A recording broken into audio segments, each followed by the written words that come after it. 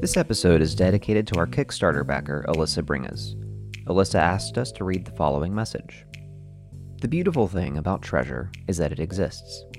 It exists to be found. How beautiful is it to find treasure? Where is this treasure that when found leaves one eternally happy? These are the words of the Log Lady. The answer is Sign Peaks. Her words, not mine.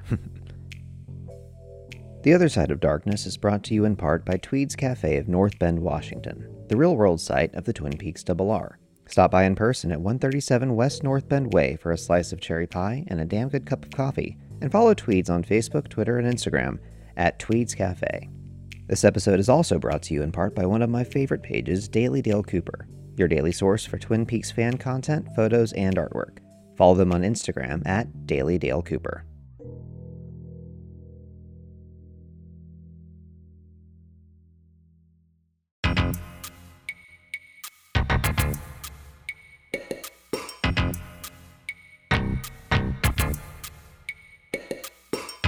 Welcome to The Other Side of Darkness, an episodic Seinfeld parody story that follows Jerry, George, Elaine, and Kramer on a dark and mysterious journey inspired by the work of David Lynch. The Other Side of Darkness is produced by Sign Peaks. I'm Jesse, also known as Sign Peaks, your host and narrator. This week, at long last, I am proud to present Part 1 of The Other Side of Darkness. There's much more to come, so if you enjoyed today's episode, subscribe and tell your friends. Stay tuned after the show for this week's musical guest, Twin. Now, please enjoy Seinfeld: The Other Side of Darkness.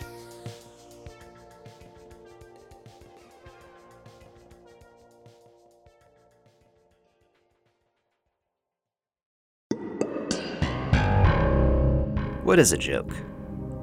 Is it the same as a lie? Within each joke, there exists a seed of truth. A joke can be a way to say one thing and mean another. But who tells the joke? And who listens? It has been said that life is a laugh and death is a joke. But what happens after the punchline? Sign Peaks presents The Other Side of Darkness, Part 1. The Gift.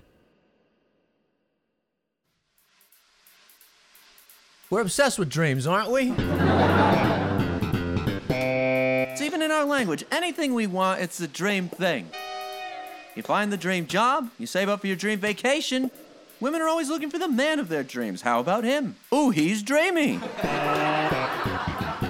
Then you get married, you have a dream wedding, you buy your dream house, then you live in the dream. Of course, it doesn't always work out. You ask out the dream girl and she hits you within your dreams, pal. Yeah, keep dreaming. I like the way they do dreams in movies. There's always a lot of fog, isn't there? What are we at, a Whitesnake concert? Somebody's back there with the dry ice? Of course, real dreams are never like that.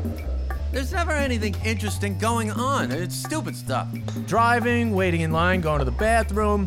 What makes our idiot brains think we need more of these experiences? Isn't it enough we have to spend our waking lives bored out of our skulls? No.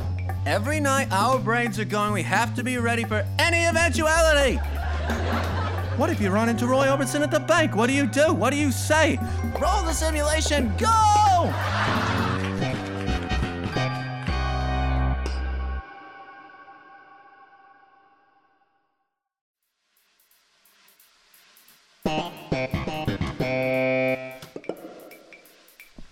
New York Street. Morning. Jerry and George take a casual stroll down a quiet city sidewalk. Hey, how much human flesh do you think you have to eat to be considered a cannibal? I think the second a bite of person touches your lips, that's it. What?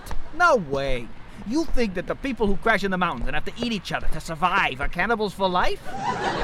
There's no maximum daily flesh allowance. Once you're a cannibal, you're a cannibal. It's like losing your virginity. You're crazy. I think if your plane goes down in the Amazon and it's down to you or the other guy, you're entitled to a one-time cannibalistic act. Boy, the hills you're willing to die on these days are really starting to worry me. They pass the window of a small flower shop. The camera lingers on the window as Jerry and George walk out of sight. After a moment, we slowly pull in toward the window, eventually moving through it and into the shop. Morning light streams in, casting delicate shadows on shelves of tulips and roses, and shining on a pink lotus peeking up from a small clay pot. We move in closer to the flower until it fills our view completely. The flower shares the pot with 4 broad green leaves and a lotus pod, a round flat-faced seed head, dotted with a dozen holes, each containing a dark brown seed.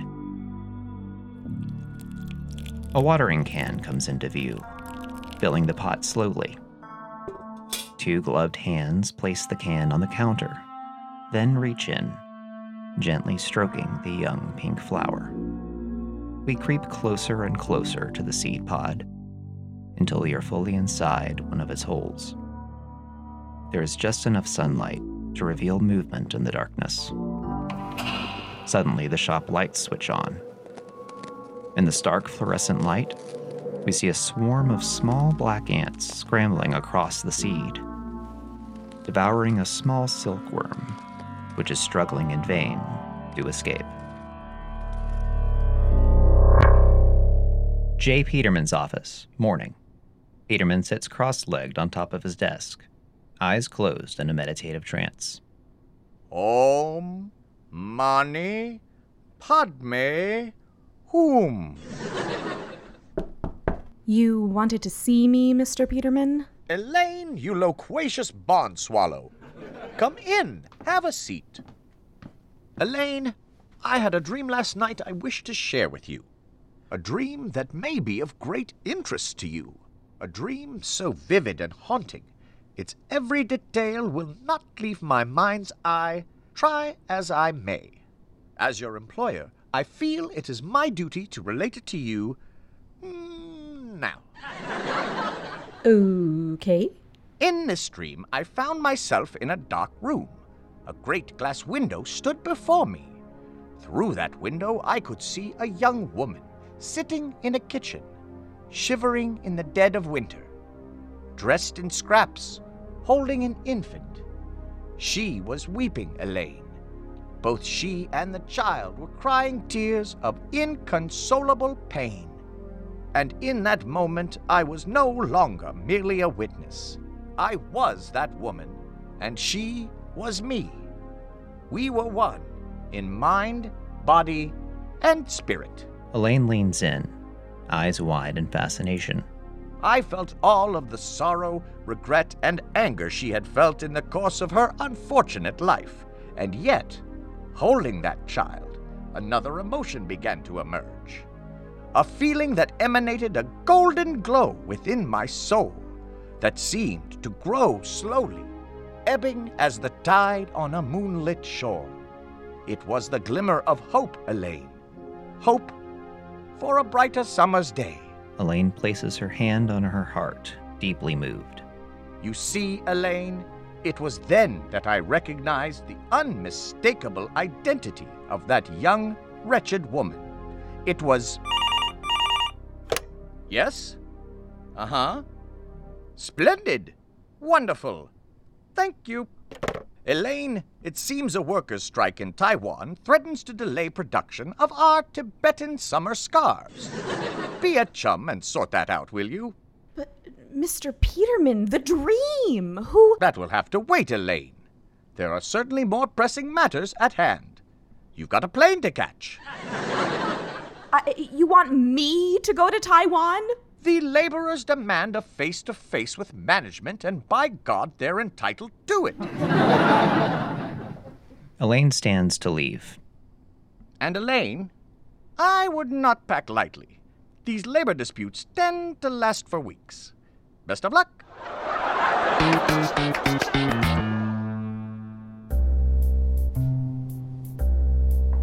Jerry's hallway, morning. A blonde woman in a long black coat walks down the 5th floor hall of 129 West 81st Street. She stops at Kramer's door, casts a furtive glance over her shoulder, and knocks 3 times. Well, hello. Are you Cosmo Kramer? I might be, but I might be a lot of things to a lot of people. And who might you be? My name is Juliet. Juliet Sacamano. Kramer's jaw drops. Mr. Kramer, I desperately need your help. Can I come in?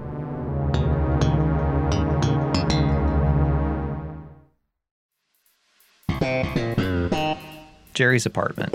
Morning. Jerry sits at the table behind the couch, scribbling in a notepad.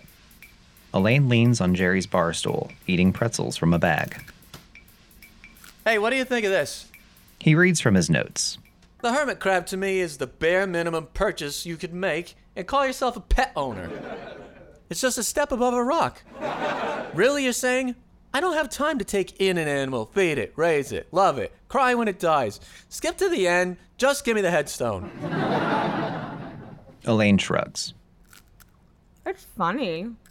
The death part's a downer. Really? You ever had a pet die? It's devastating. It's like losing a parent. I never had a pet. No pets? No siblings? And yet somehow you became such an empathetic, well-adjusted adult. Just lucky, I guess. What's this for, anyway? Oh, I'm going on Conan O'Brien tonight. Ooh, Conan, huh? Yeah. Elaine places a comforting hand on his shoulder. Things'll pick up. Jerry musters a weak smile. Elaine turns and notices a potted lotus flower on Jerry's kitchen counter. Hey, what's this? A delivery guy just dropped it off, said it was a gift. From who? I don't know, he didn't have a name or a note or anything. Ooh, does someone have a stalker? Comedians don't get stalked, our hours are too irregular. You can't sneak up on us. Elaine leans in to get a closer look. What? There's a label on the pot, but it's faded. What's that say? Jerry tries to decipher the name on the label. Nirvana? No. There's a K at the end there. New Yorker? Would the New Yorker send you flowers? Noreen. Wait a second, Noreen, your old friend Noreen Kelly. Remember she flirted with me when she was dating the high talker. I don't know. Why would Noreen send you a potted lotus? It is peculiar. Elaine checks her watch. Shoot, I gotta go. My flight's at 3. So Peterman's really sending you to Taiwan. This couldn't have been a conference call? He says the workers deserve the courtesy of an in-person negotiation. But they don't deserve $2 an hour, or air conditioning. What can I say? The man's a cartoon. Well, have a nice flight. What's that, 12 hours? 18 with a stopover in Tokyo. Oh. Hey, if you catch Super Terrific Happy Hour, make sure to tape it for me. Jerry turns and walks to the kitchen. He glances at the far, unseen wall, then opens the fridge for a snack. Suddenly, he freezes. After a moment, he closes the fridge. Then he turns back to the far wall, staring at something we cannot see. He looks almost directly into the camera.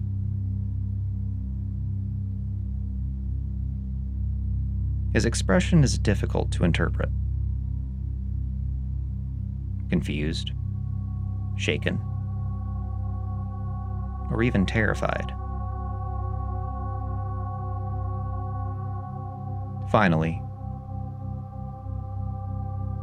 Jerry shakes his head, wipes his eyes, and turns back to the fridge.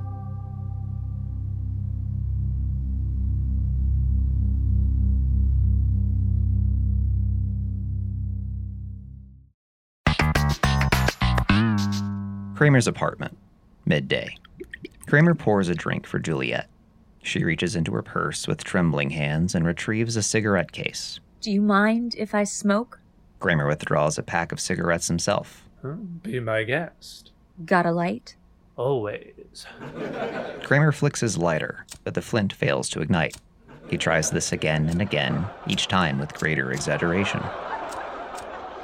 Finally, he gives up and lights her cigarette with a nearby candle.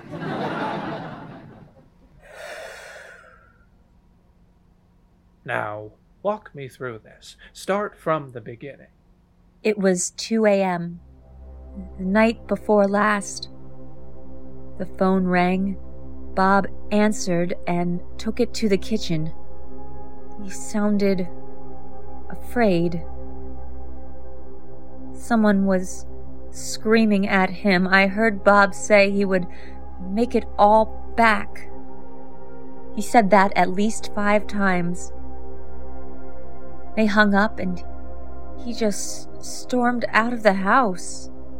I haven't heard from him since. She wipes a tear with her handkerchief. Bob's a good man, Mr. Kramer. But you know about his gambling problem. He's tried for so long to stop, but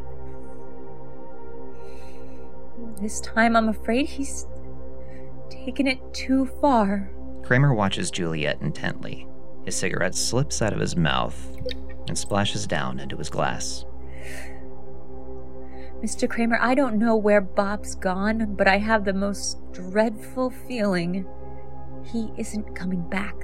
Kramer reaches out and takes Juliet's hand. Now, you listen to me. I've known Bob a long time. If anyone can find him, it's the K-Man. You just leave everything to me. Juliet nods, wiping a tear. Now, where do we start? Do you have any leads? Any of his associates or accomplices? Just one. I'll make the call. But, Mr. Kramer? Yes? Be careful who you trust. Kramer lifts his glass and flashes a smile. Oh, don't you worry about me, Julie. Kramer takes a sip, instantly gets a mouthful of cigarette ash, and spits it directly into Juliet's face.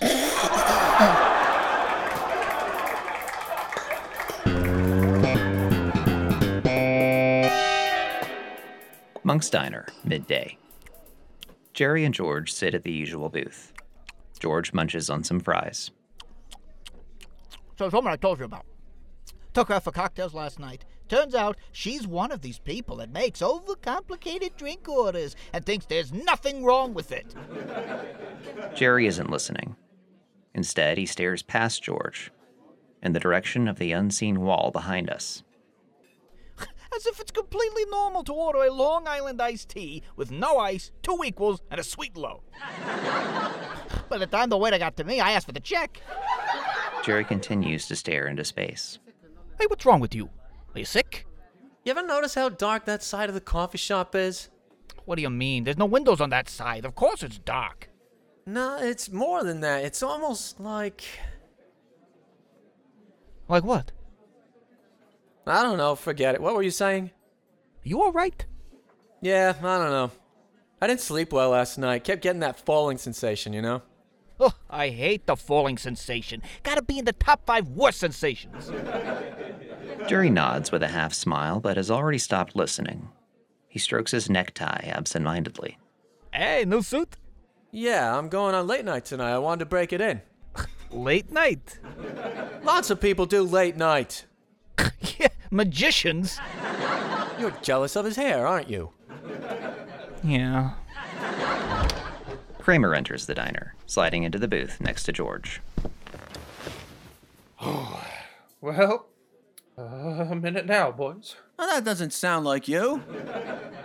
No. I stay out of trouble, don't I, Jerry? Keep to myself, try not to burden anyone. Long as I've known you. Yet, despite my best efforts, I have found myself smack dab in the middle of a missing persons case. Missing persons? Why is it persons? Huh? Why not say people? Could we go 5 minutes without an aside? I think it's a legitimate question.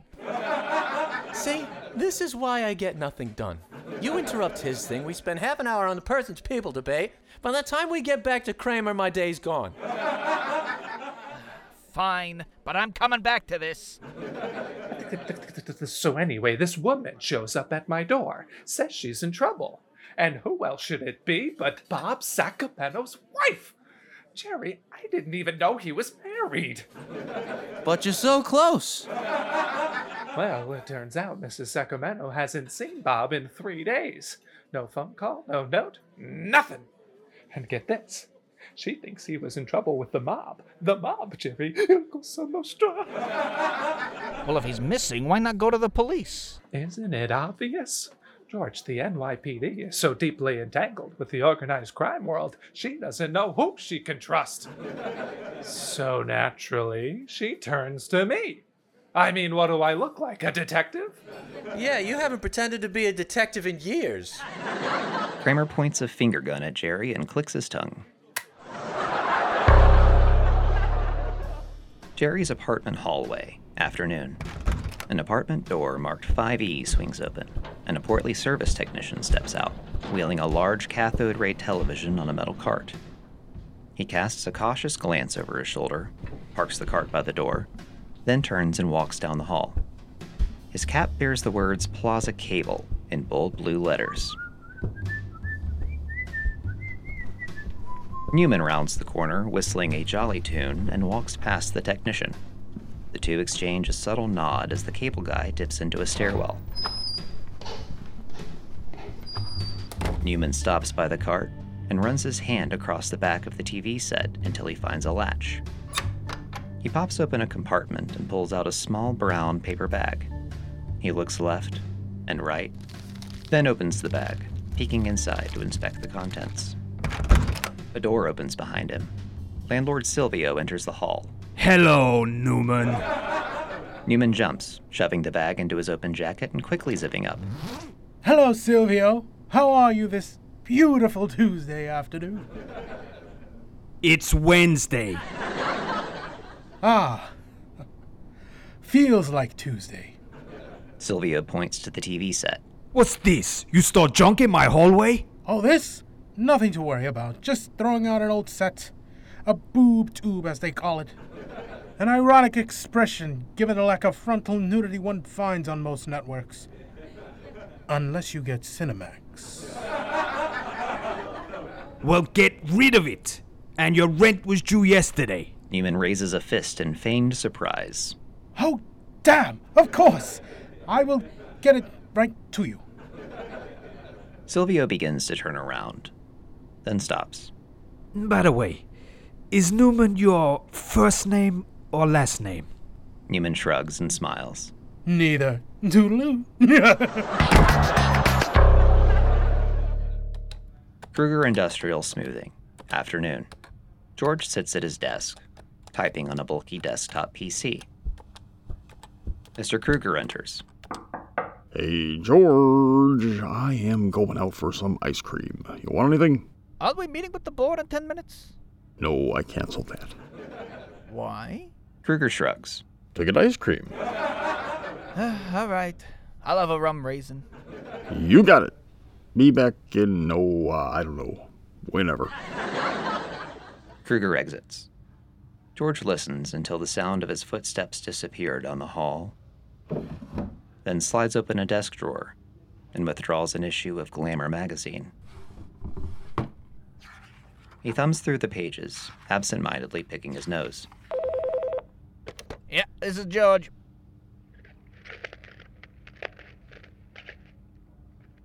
Hello? May 16th, 1996. Melody Stationers, 1070 Madison Avenue, New York. George rolls his eyes. All set on stationery, thanks. George Louis Costanza. Excuse me? What is done in the shadows will be revealed in the light. Your sins stick to you like glue. What are you... Who... What... Behold, I come quickly. Return to sender. Goodbye. George sits in stunned silence. Then there's a recurring dream that's a rerun of the dream world. Our brains are too lazy to write a new idiotic situation every night, so sometimes they say, "Oh, to hell with it. Put on the missing penis one from last week. No one will notice." I keep having the dark well dream. You know that one? I'm in a cold, dark well, and it's filling up with this thick black liquid. It gets all over my clothes, and then I break out in boils. Then the boils burst, and my skin starts to rot. Were the boils not enough? Did we need the rotting too? If I wanted to spend all night thinking about my inevitable death, I would have stayed awake.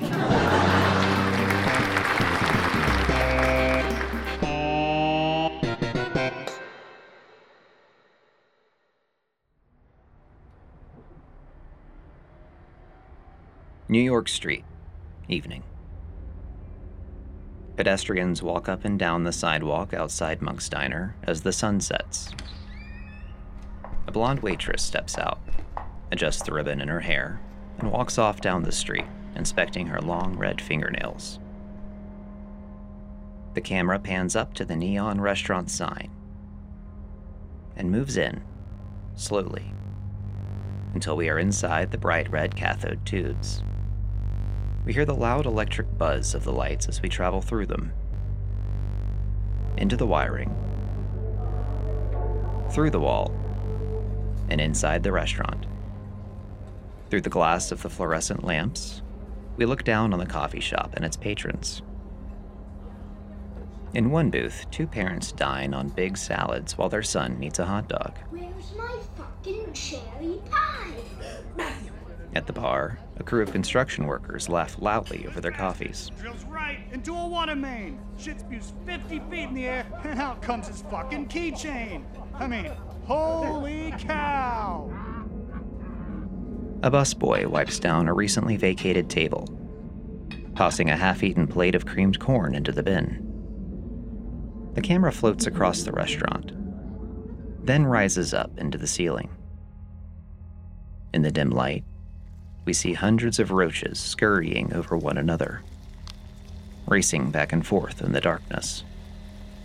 We hear the scratching and scraping of their countless legs, the screeching and crunching of their wild, violent movements. We float farther upwards still, into a sparse, darkened room, lit only by a desk lamp on a cluttered desk.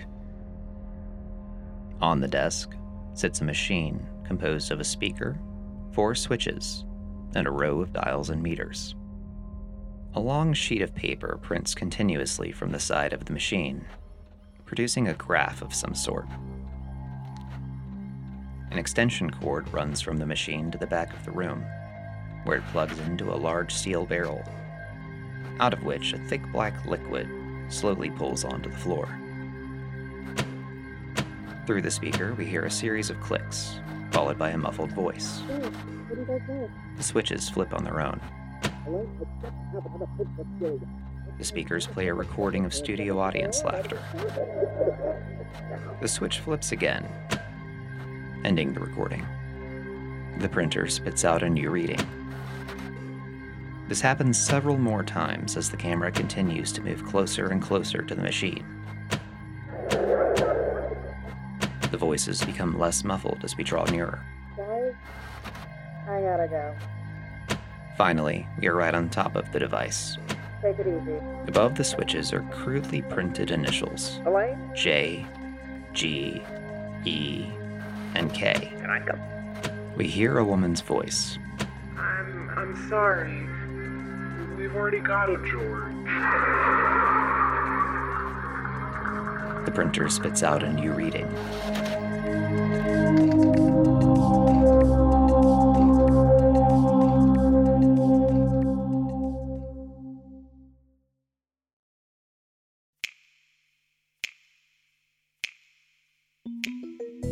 This week's musical guest is Twin, a synth-based duo from Detroit. It's hard to fit them in a box, so I'll just say that their music conveys a rich sense of nostalgia, longing, and intrigue. You can find Twin on Spotify, YouTube, Apple Music, Bandcamp, and SoundCloud. Now, here's Twin with tonight's featured track, Move In.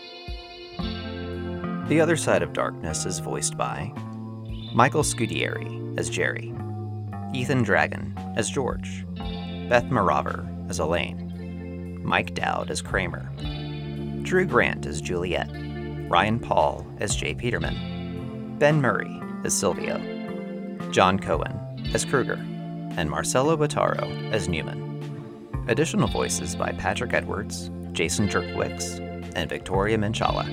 Music by Cody McCory, Ivor Bowitz, Matthew McAlvin, Jake Bowman, Vaginals, Patrick Mahan, Patrick Edwards, and Robert McDonald. Subscribe to The Other Side of Darkness so you don't miss the next episode.